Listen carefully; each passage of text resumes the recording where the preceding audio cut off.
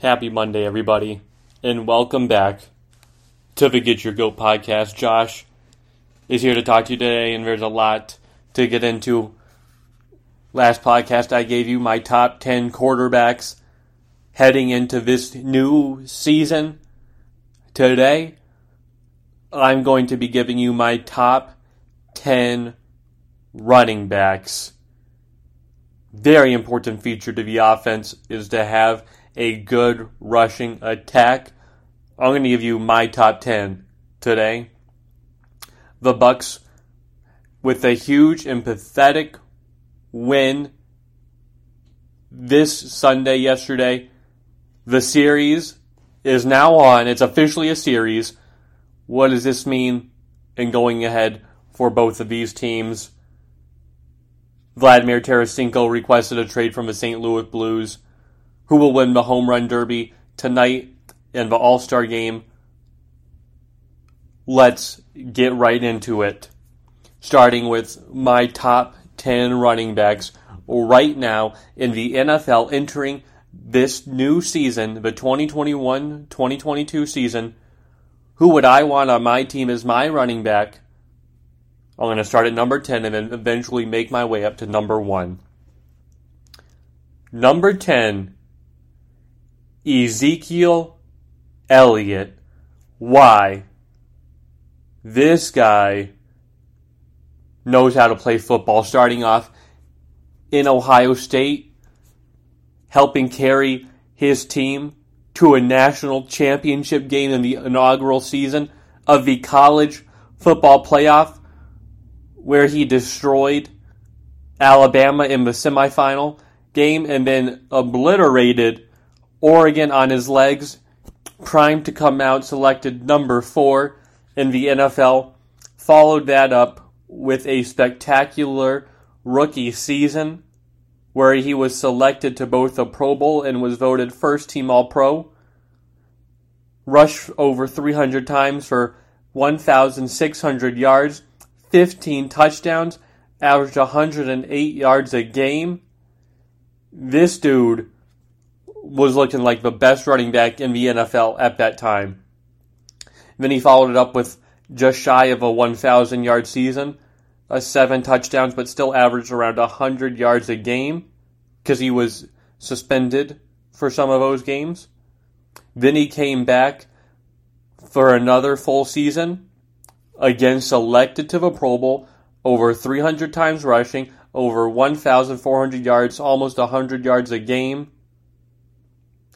Then he followed it up again with yet another Pro Bowl selection, rushing over 300 times for over 1,300 yards, 12 touchdowns.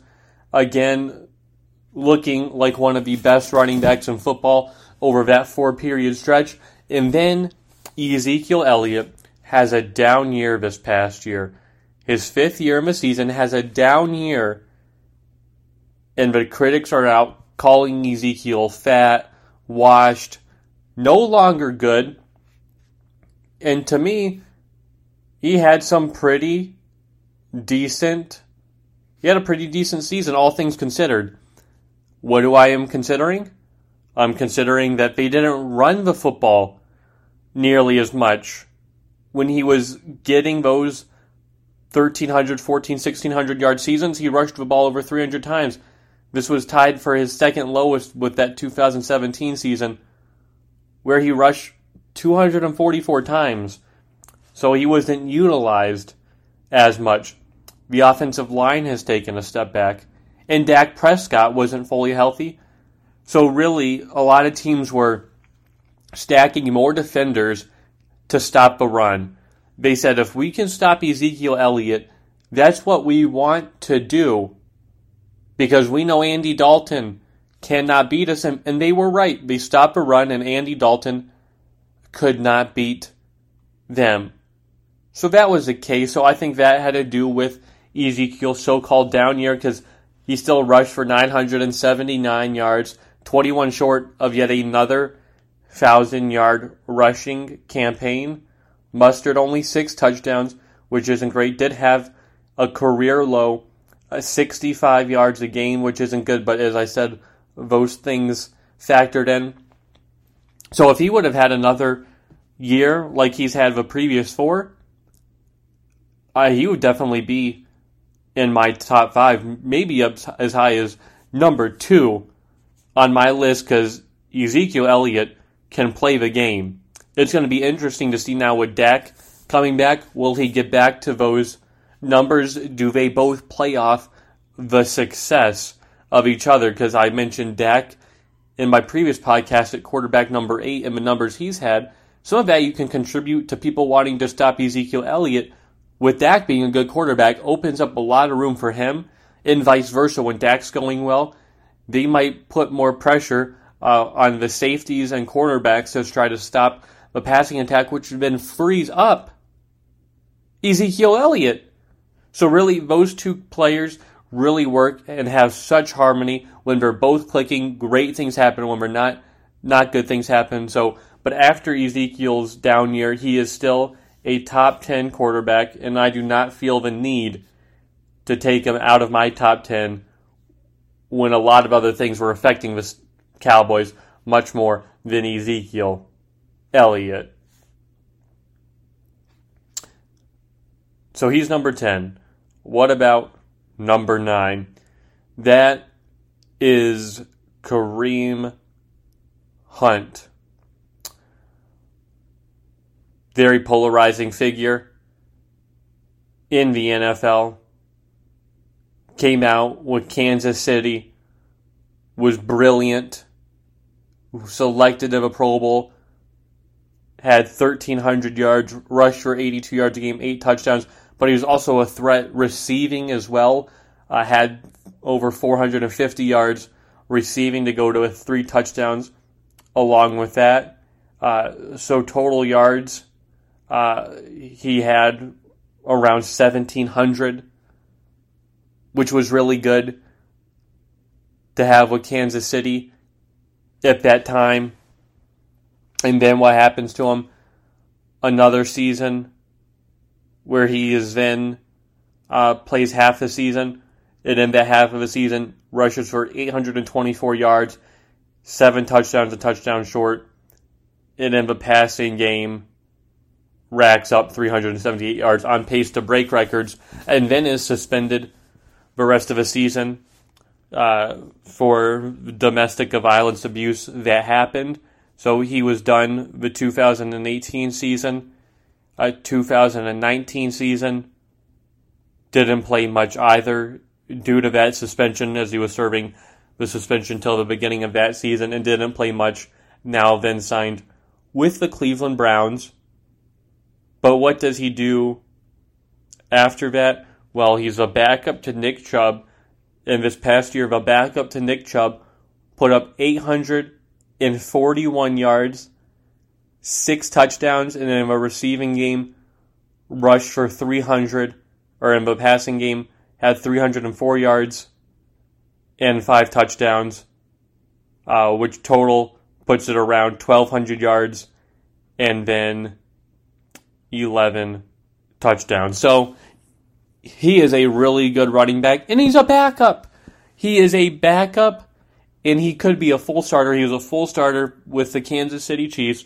So he is a star, a great running back who can be a full-time starter, but is instead a backup to a even better running back than him. But Nick Chubb is a great running back. I'd love to have him on my team because of his toughness, his ability to not only run, but also to catch, to whereas Zeke is not really that passing back. He's just that big, bruising back, whereas Nick Chubb is a little fast, or Kareem Hunt's a little faster, a little bit more elusive. So number 9, I have Kareem Hunt. What about number 8? Josh Jacobs. Relatively new to the NFL. He's only played 2 seasons. But to me, he is turning into quite a star with the Las Vegas Raiders. Josh Jacobs in his rookie season had 1,150 yards, 7 touchdowns, and played his role quite well. Then he was asked to do even more the following season and did just that, rushed for more attempts, had around the same yards, hovering at around 1,100 yards, but was also more involved in a passing game as well. Had more touchdowns, used more as that goal line threat, and he succeeded in that role and was selected to the Pro Bowl. And the reason I have him as 8 and the other running backs that have more experience and maybe has a better resume overall is because Josh Jacobs is a younger player, and in the NFL, I tend to really value a young running back because the young running back has not been hit as much as the previous running backs. To me, running backs get hit the most, tackle the most. You have, 5, 6, 7 guys trying to bring them down. They're going for your knees, shoulders, anything just to get you down and tackle you to the ground. So the other guys have a ton of wear and tear on them. Well, Josh Jacobs is ascending and has played relatively healthy, has been nicked up a few times, but has been very reliable for this Raiders team.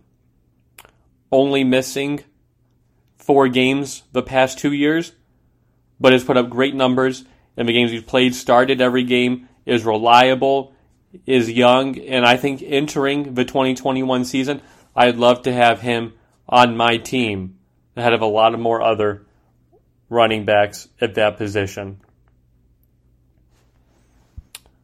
So number 8 is Josh Jacobs. Now number 7, Aaron Jones, running back of the Green Bay Packers. Why Aaron Jones? What's the deal with him? Well, as typical Packers players, they usually don't start you right away as a rookie for a full 16-game season. The kind of easy win. So in his first year, he only appeared in 12 games, started in 4, and had around 448 yards. So when games started, that's about a 112 mark, which is pretty good. 4 touchdowns, which is 1 touchdown a mark game, which was good, but they were still getting acclimated to him. Second year, still progressing, appears in the same amount of games, 12, but starts in twice as much, going from 4 to 8. Rushes for 728 yards, which is almost doubles in touchdowns to 8, and does appear a lot more of a passing game with 206 receiving yards. So he's growing. Now they say, we like what we see the first 2 years. We're going to give you the starting nod in the following season, and we're going to see what you do with it. So Aaron Jones is the starter, few years after being drafted, plays every game, starts every game, has a career high at the time rushing yards, 1,084, eclipses that 1,000 yard mark, has not only a career high, but a league high 16 touchdown season in 2019, just 16 rushing touchdowns. He was a presence not only at the goal line, but literally scoring from anywhere. He would run the football in from anywhere. He was electric to watch with Green Bay. And not only that, but he did add in receiving yards as well, 474 with 3 touchdowns, which put his total touchdowns up to a league high for a non-quarterback position at 19, and had around 1,600 total yards. To me, that season, he was one of the best backs in the NFL. He was great. Just great. Then this year, he was good, but he dealt with a couple injuries, so he didn't start every game. Still, he passed the previous season's rushing mark of 1,084 with just over 1,100. So he had around 20 more rushing yards, but he also had 35 less rushing attempts That speaks to the offensive line creating more holes in him, getting off blocks more, being more elusive, because he is a very shifty back with his feet and can move. He did add 9 touchdowns to that and had 355 yards receiving and 2 passing touchdowns. So he was good. He was a really good back, but just was not as good as he was in 2019. But he was still last year selected to the Pro Bowl. So I really like him going into this season because he really only has 2 full seasons under his belt, whereas the first 2, he wasn't starting every game, wasn't the full-time back coming out. So he is really good. He fits in well with this system in Green Bay. And I think he'll have another big year, especially if Aaron Rodgers returns. If he doesn't, then things get thrown upside down. But if Aaron Rodgers is there, Aaron Jones is there, both Aarons will do great in Green Bay. Now number 6, Saquon Barkley. Number 2 overall pick out of Penn State, who is electric in Penn State, returning the football, running the football, catching the football, do it all, amazing back. Comes out his first year and is just as electric behind a terrible offensive line, mind you, and a terrible quarterback in Eli Manning. I mean, they just had a terrible offense, and to me the only reason they won games is because they had Saquon Barkley, selected to a Pro Bowl in his rookie year, started every game, had over 1,300 yards rushing, 11 touchdowns, and receiving added 721 and 4 touchdowns, what put him in a league high for that season he entered. For a non-quarterback, he had over 2,000 yards by himself and around 14 touchdowns, 15 touchdowns. So he was really good that year. He was brilliant. He looked like the number 2 overall pick. Giants looked like they hit a home run. This guy's a real deal. He's lighting up New York. How does he do his sophomore season? Well, he's nicked up a few times, but he still rushes for over 1,000 yards, has 6 touchdowns, 438 yards. So it is a little bit of a drop, productive-wise, for a total of 500 yards and 7 touchdowns. But to me, that is kind of the median right there, was that 2019 season, because he had such a peak where most running backs don't even peak at that in his first season. So there are all these comparisons to him right there. Will he be the next Jim Brown? Will he be the greatest running back already? Which is unfair to him as a player and as a kid. And then this past year, tears his ACL and really doesn't play at all because it's within the first game or 2. But he should play week 1 this season. But him going in, because he is still young, he's electric. Yes, he's coming off a torn ACL, which is scary, but I think he's going to come out with a vengeance where he's back healthy and has had a long time recuperating from this injury, to where he's going to come out, and I think he's going to have a reminiscent rookie season where he's doing it all. And this team's improved, too. When you look at him in that 2018 season, where I said everything was bad, including the no weapons other than him and Eli Manning, everything was so bad. They have Daniel Jones as quarterback, who I think will take a big leap this year, because they've added Kenny Golladay. They have Evan Ingram, Sterling Shepard. They have players who can play, upgraded their offensive line a little bit. So it's not just all on Saquon Barkley, which is great because it's going to open up more things for him, and I think he will be brilliant this year. So that's why I have him at number 6. Number 5, Christian McCaffrey. To me, him and Saquon are very similar. It's just which one do I kind of want to take? And I said I'll take Christian McCaffrey because I loved him at Stanford and watching him. But I was torn on that. But I'm like, it's only 5 and 6. I'll put Christian at 5. In his first year, didn't even start every game as well. Didn't have a very active first year in the league. Second year, became the full-time starter. See what he can do. And he did really good. Over 1,000 yards rushing, 7 touchdowns in 16 games. But what was also a threat is his receiving, which he had 867 yards receiving, which was almost 2,000 yards total and 13 total touchdowns. So he was right there at sort of that Saquon level, just almost touching 2,000, but Saquon had the edge at 2,000. But then Christian erupts in 2019 for a running back kind of record year where he had 2,400 all-purpose yards passing or receiving and rushing. Became the third player in NFL history to 1,000 rushing yards and 1,000 receiving yards in the same season.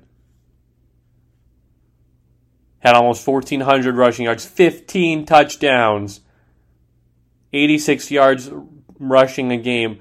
Receiving had over 1,000 receiving, 4 touchdowns to go to over 62 yards a game, which combined for about 150 yards a game is what he about averaged. Every game himself was 150 yards, which had him at the 2,400 yard mark. 19 total touchdowns, touched the ball 403 times, all league highs. Selected of a Pro Bowl, was first team All-Pro, was just spectacular, was the real deal. The kid from Stanford has arrived. This is what we wanted to see. It's 3 years in, and he has proven that he is the top running back in the NFL. Did you not see that? Not only just runs with force, but he receives as well.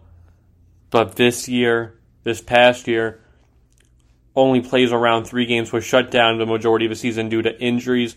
There's ankle, I believe there's a back as well. So he had injuries coming into this season. So that does alarm me. The intense rate that he is used and is relied on at Carolina alarms me too. But I do think he can play and will return this year. Hopefully the quarterback situation, which I believe is not fulfilled yet with Sam Darnold, hopefully there is a little bit of resolution to where Christian McCaffrey can put up gaudy numbers again. But how quick he is, how elusive to me, he is just so quick. The way he can cut at the drop of a dime is insane. His elusiveness is unmatched. His ability to kind of fit through to where he needs to go and make plays. He's just the ultimate playmaker at the running back position. Now, number 4. Nick Chubb, running back for the Cleveland Browns. This guy is a bruising running back. He is really, really good. Again, first year, it didn't start every game. He started around half the games. 9 games he started. Almost rushed. I'm just going to say he rushed for 1,000 yards. Technically, it's 996, but in 9 games, he puts that up. 8 touchdowns. I mean, that's ridiculous.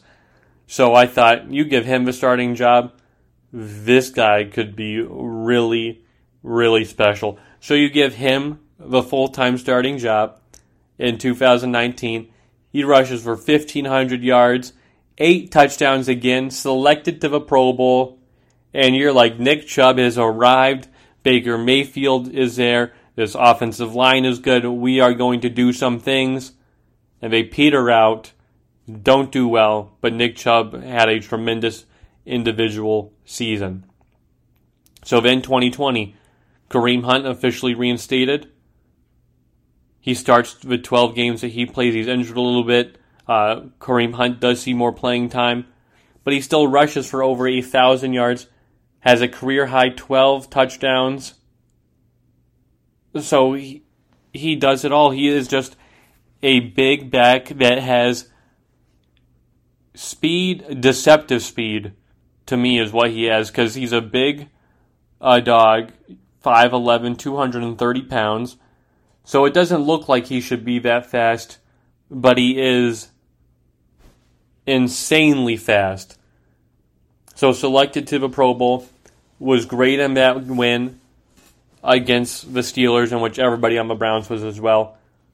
But I think he'd put up even more big numbers. I think he could put up Derrick Henry-esque numbers if Kareem Hunt wasn't on this team and it was all Nick Chubb, like it is Derrick Henry. Unfortunately, it's not. But entering into a season, I would love to have Nick Chubb is my running back one right there. Now number 3, Dalvin Cook for the Minnesota Vikings. This is another fantastic running back out of Florida State. First year, didn't play much at all. Second year, did half and half, 615 yards, only started 10 games out of 11. He appeared and dealt with some injuries too, so could they really rely on him? In 2019, plays in 14 games, rushes for 1,100 yards, is selected to the Pro Bowl. He's great. He's a great running back. 2020, even better. Second to Derrick Henry in yards, almost 1,600 of them this past season. You can say he's in rushing yards in the past 2 years. He's had the second most to Derrick Henry just rushing alone. But he adds in a little of a passing where he's almost had 2,000 total yards this past season. But to me, you look at the stats and you say, this guy's pretty good. He can run the football. But to me, the thing is he's never played 16 games. Never has. Because he's always dealt with some lingering injury that sidelines him games, whether it's his knee or a toe, whatever it may be. He never appears in every game, which is alarming to me, especially when the season now has an extra game to where your game starting and games appeared and should now be 17. And he has never appeared in the full 16 or even a 15 games. 14 has been his max the past 2 seasons because he's always had a lingering injury that just appears out of the blue. So to me, that's why I don't have him at number 2, because even though I know he's a great running back, he can run the ball very strong, whether it be not the best offensive line, it's that lingering injury that scares me and says, entering 2021, I don't want to hand this guy the rock and him be my guy and have him fall apart. I don't wish that. I don't want that to happen. But that's the only hang-up I have on him. But other than that, he has been the steadfast, anchor for this Vikings team. Now, number 2. To me, the most elusive, all-purpose back in the league since he's come in. Selected to the Pro Bowl 4 straight seasons in the 4 seasons that he's played. Alvin Kamara. Now get this. Alvin Kamara, his first season with the New Orleans Saints, appeared in 16 games. Never started any of them, or started 3 of them, with the Mark Ingram addition. And he was still selected to the Pro Bowl as a running back because he put up 728 yards, 8 touchdowns. In receiving, he had more receiving yards than running yards as a running back. Had 826 with 5 touchdowns for a total of 1,554 and 13 touchdowns, with not even being the focal back. That's Mark Ingram. 2018, the same sort of way with Mark Ingram. He does start more games, though, rushing. He increases his total to 883 yards. His receptions decrease and his yards decrease from there, 709, but still puts up more total yards at 1,600 and more touchdowns at 18. This guy is cruising. Another Pro Bowl. Yet another year. This time, Mark Ingram is gone. He's the main back. What will he do? He puts up good numbers. 800 yards, you look at it, it's not great, but he did deal with some injuries. Didn't play every game. Didn't start every game. But for receiving as well, 533, his lowest total at 1,333. Still selects to the Pro Bowl. They're asking, is he done if they don't have a feature number 2 back? Is Alvin Kamara really it? Is he the guy? Yes, he's selected for a Pro Bowl, but are his totals decreasing? Well, he collapsed back at the haters this year, rushing for a career-high 932 yards, 16 rushing touchdowns, receiving 750 yards, and 5 touchdowns, for a total yards of 1,700 career high and 21 total touchdowns, more than any non-quarterback. So he had more touchdowns than any other running back, wide receiver. Total touchdowns, 21, which was a league high this past year, which is why he's brilliant. Is also sometimes used in the kick and punt returns as well. He scored a couple of those. So he is the do-it-all quarterback. And to me, the play that summarizes this up is this past year. It was a week 3 Packers Sunday night game where it's a screen pass to him, catches it at the 50-yard line, not even running full speed to the end zone. He is just in front of his blockers. He makes the smartest plays. He knows where to go. His vision is unmatched in the NFL, and that's why I want him, because he can make plays that seem like, hey, that's just a 5-yard play where it's just a check down or a first down, and he tears it open for a touchdown. And that's what Alvin Kamara brings you night in and night out. He brings in the hard work, and the only reason I can't have him number 1 is because the number 1 is just head and shoulders above the rest. But Alvin Kamara has yet to have a 1,000-yard rushing season, even though he was close last year. Hasn't had a 1,000-yard receiving season, even though he's been close before. But he's kind of right into that middle point where he's just tough for defenses to read. Because if it's in the passing game, it's a nightmare. Because a linebacker just simply cannot match up with the speed of Alvin Kamara. He is just brilliant. Now, who's the number 1 running back? The man who needs no introduction, King Henry himself, Derrick Henry, is the best running back in the NFL, hands down, entering this season. 6'3", 250 pounds. This man is a bone bruiser. Why do I say that? First 2 years, didn't start at all. Was kind of the afterthought in the Tennessee offense as they're shifting with Marcus Mariota as a focal point. That really doesn't work well. 2018, we'll use him more. Does he start every game? No, but we'll use him. So in 12 games, rushes for 1,000 yards and has 12 touchdowns. And they think, oh my goodness, we found our man. We found our guy. What does he do then? Following year, they say, we're going to give this to you. This offense is yours, Derrick Henry. Rushes for over 1,540, which is a career high and a league high that year. Had a league high 16 rushing touchdowns, or tied with Aaron Jones on 303 rush attempts. Selected to the Pro Bowl, 102 yards a game. Was just brilliant. And then you're like, this is it. Can he repeat the success? And he does. This past year is selected to the Pro Bowl and is also earned a first-team All-Pro nomination because he almost rushes for 400 times for over 2,000 yards. 17 total touchdowns, both league highs. Derrick Henry was about 80 or 90 yards off from breaking the rushing record.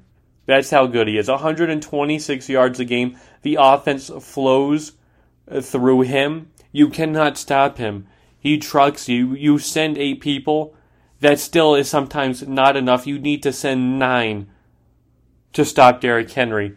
He's had 3 playoff games with over 150 rushing yards. Only one more person has done that. That's how good he is. And he's only appeared in 4 playoff games, or 5.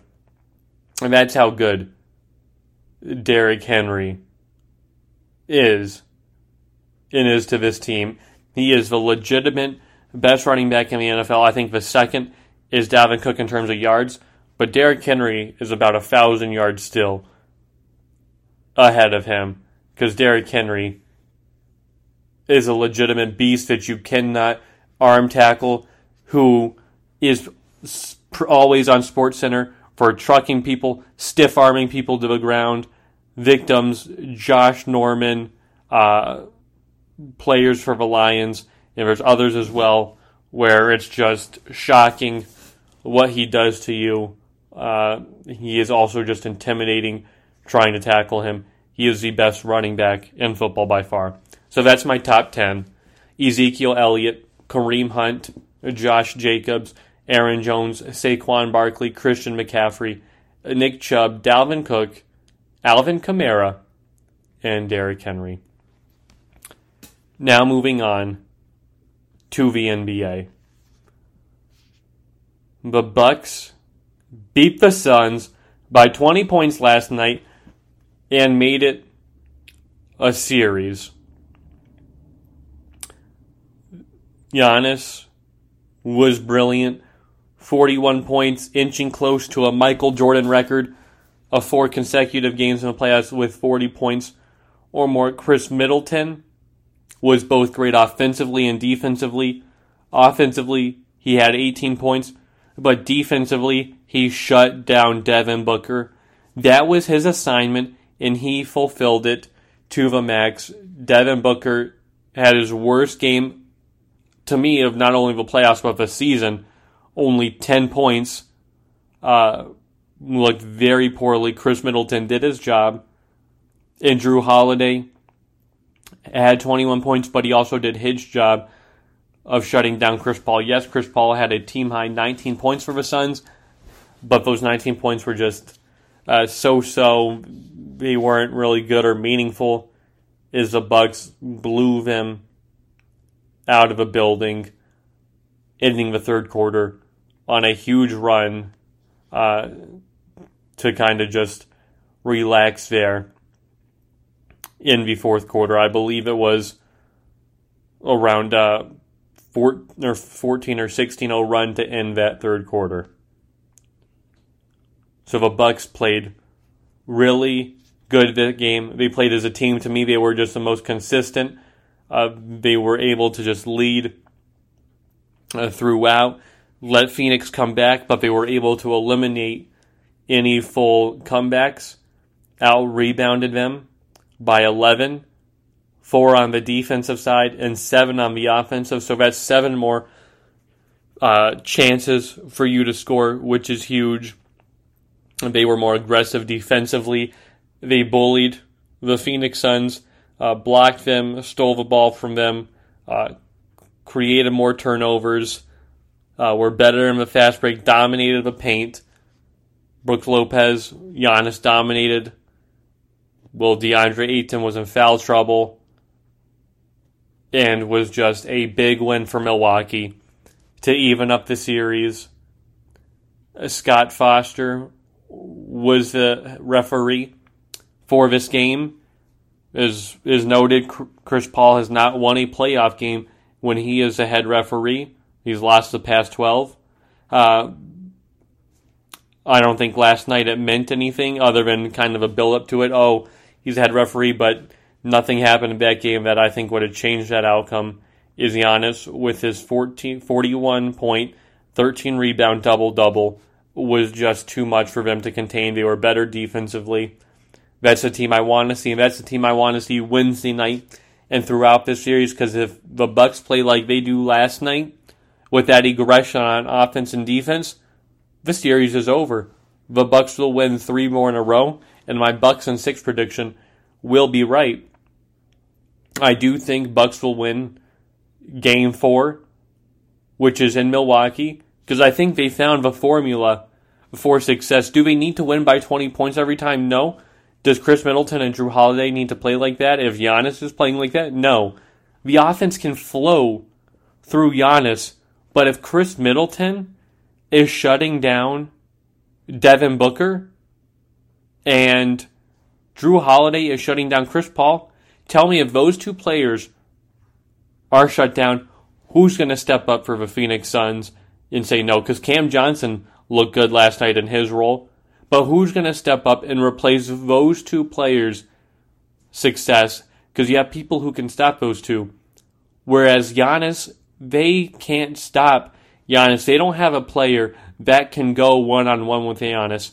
You'll have to double-team him down there, whether it's DeAndre Ayton and Kaminsky, or Ayton or Johnson or Payne, whoever. You need to have 2 people on Giannis, but they don't have one player that can shut down Giannis, whereas the Bucks have one player who can shut down both Chris Paul and Devin Booker.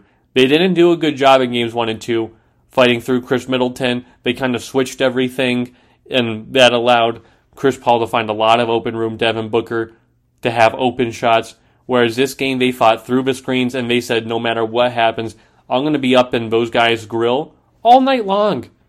And that's the recipe for success. I think they found it. It's going to be tough to repeat. I think they can do it, though, again in Game 4. And I think this series will be even before we know it. And the Milwaukee Bucks also play better at home as well. And I think they'll continue their ways winning at home. And the series will be 2-2 Wednesday night. And we'll look into ourselves and we'll see a Game 5 on Saturday with a 2-2 series. But I like the aggression from Giannis, from this whole Bucks team, on both the offensive and defensive side of the ball. Now the NHL. Vladimir Tarasenko, star center, or star wing for the St. Louis Blues, has requested a trade. He's in his final year of an 8-year deal. He's had 218 goals, 224 assists, is 29 years old, and is a Stanley Cup champion for the St. Louis Blues, but doesn't like how his shoulder injury, has been handled by the Blues management. So he's requested a trade. I think it's good for him now to leave, as the Blues are reshaping and becoming a different team from that 2019 Stanley Cup champion team.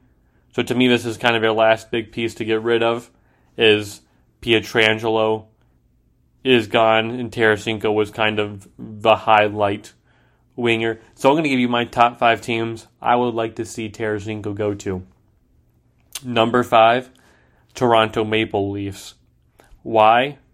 Well, they have 2 bona fide centers, and Tavares and Austin Matthews. Austin Matthews has his proven winger with Mitch Marner, but Tavares doesn't have him. Nylander, you can't really trust for big games. So if you were to have a guy like Tarasenko, you'd really have 2 superstar lines to where you don't have to then at the end of games in clutch situations put the Tavares with the Marner and the Austin Matthews and leave your other lines exposed.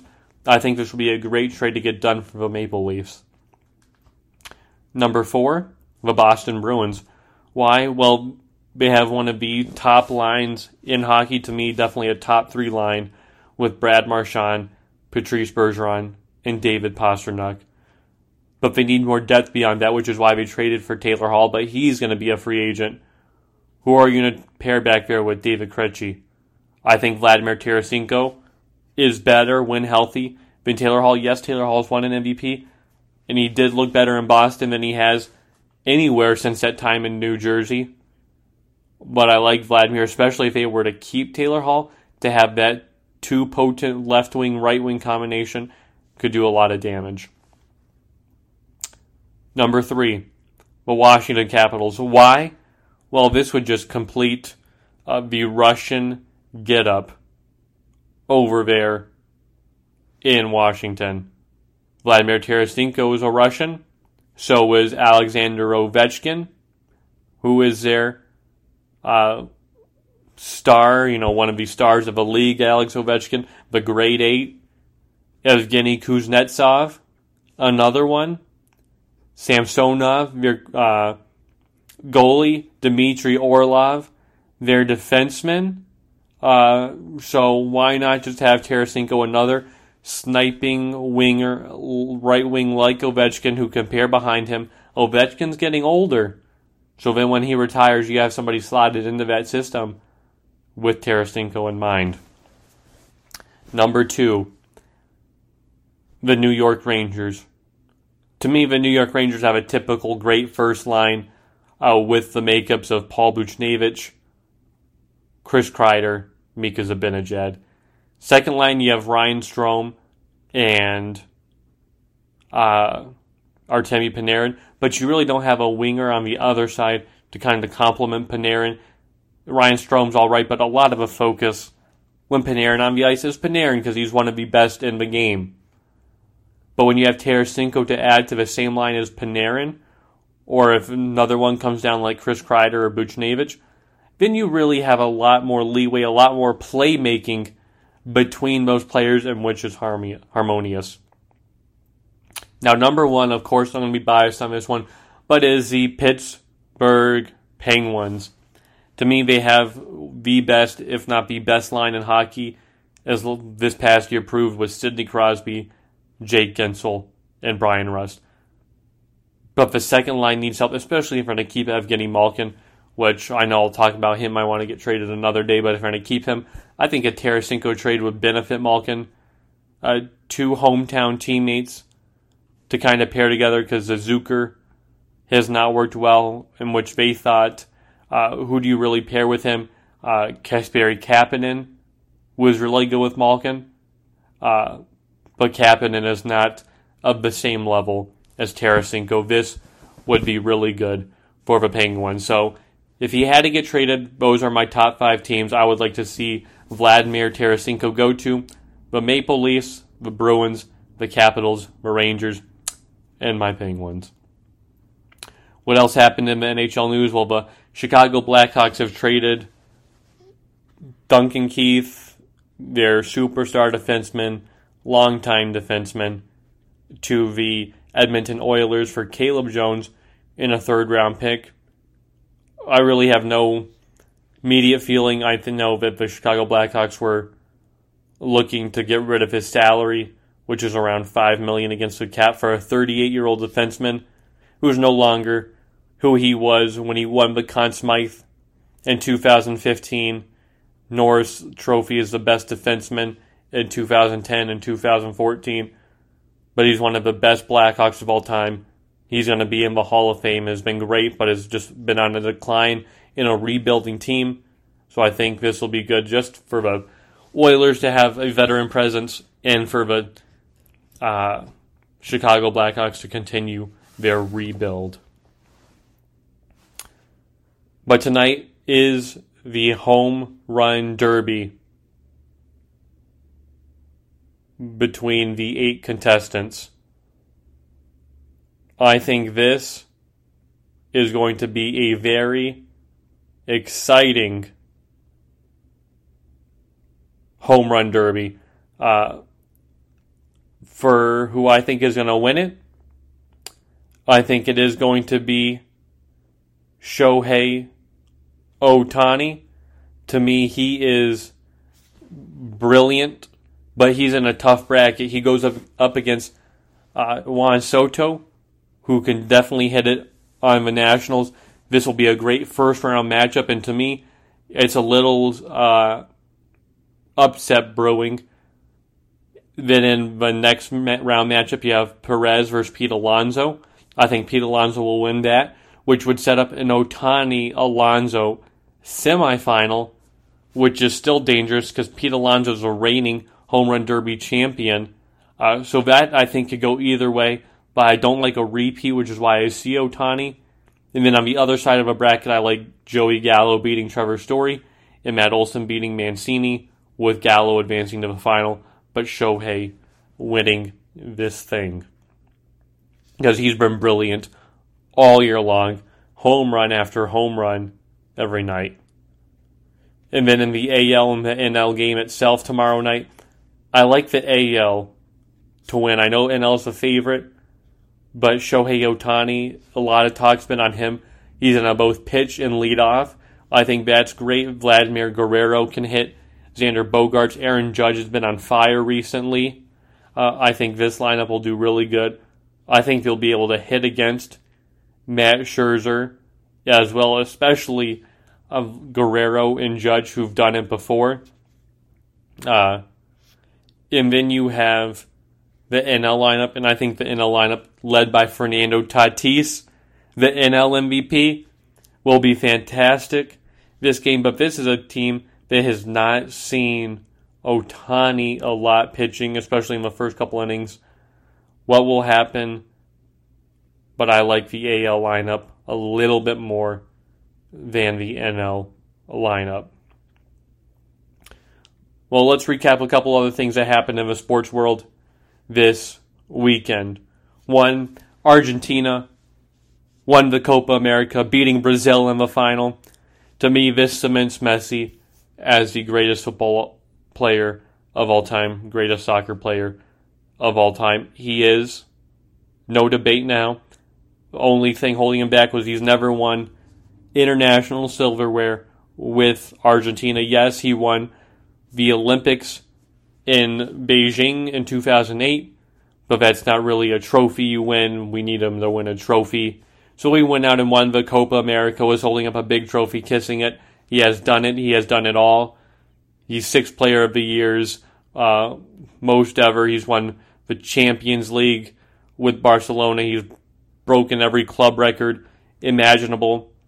He's close to breaking Pele's record of most goals by a South American player of all time. In terms of international games, he needs one more goal to do that. That'll get done soon with qualifying matches in the World Cup next year. But Messi looked determined, assisted on 9 out of the 12 goals. Was his finals good? No, it was rather pedestrian. But the team around him supported him because he got them to the finals. He carried them in every single game up till this finals. And the team said, we'll get this one for you because you've carried us. You played every game. You're the only one who's played every single minute other than the goalie. So we'll give this one to you. And Messi got it. Congrats to Messi, the greatest soccer player of all time. Then Italy won the Euros in a thrilling match against England in penalty kicks, which to me is both anticlimactic and both very climatic somehow at the same time in the way it is handled. But it is thrilling to watch the end of that. But Italy won, first time since 1968, and sent the England fans packing. What else? Conor McGregor lost to Dustin Poirier in the first round. Technically, it's a loss, or if you want, you can call it a doctor stoppage, since he did break and completely fracture his leg, his tibia, fibula, all that was gone and shattered, pins and rods in his leg, which hurts, is a huge setback. 6 weeks in the crutch when he builds back. But this hurts because it is a freak accident. Who knows what happens in the second round? Conor McGregor got some good shots in there, but so did Dustin. Dustin on the ground, especially, even though Conor McGregor was trying to get him to submit. Who knows what would have happened in the second round? if Conor McGregor's leg actually split on the check kick. Who knows? To me, I do agree with Conor as that was an illegitimate win. It didn't feel like there was a definitive winner come out of that fight since it was a doctor stoppage. And he couldn't actually go because of his leg. So to me, it didn't really feel like a trilogy. If they were to ever rematch and fight again, it would be considered a trilogy, but I really don't want him to fight Dustin next. I think Dustin should fight for the lightweight belt, but I do think Conor comes back, maybe entertains, finishes in a Diaz trilogy, maybe fights a Jorge Masvidal. Who knows? He has plenty of options to fight from. Maybe he does another tune-up like he did against Donald Cerrone, the Cowboy, and just does another one of those versions with someone else. Who knows? But it's good for his confidence, I think, to win another one, getting back into the octagon to see if he is still Conor McGregor now on the downhill of his prime. And then Novak Djokovic won the Wimbledon. He has now won 20 Grand Slams, now tied for the most of all time with Rafael Nadal and Roger Federer, which really sucks. But he is there at that point now, all tied for first. Novak has now won 3 straight Grand Slams in a row. The Australian, the French, and now the Wimbledon. One remains for technically, he's won 20 majors, but one remains now, the U.S. Open, for the actual Grand Slam of winning all 4 of those majors within a calendar tournament. Which I hope he doesn't do. Hope he doesn't get to 21, and then I'd have to have a real goat debate about him and Roger, which I wouldn't like, because to me, Roger Federer is still the GOAT, and now this just gives me more talking points for my show. So I'm going to end it on that. Thanks for listening, everybody. Talk to you guys soon. Bye.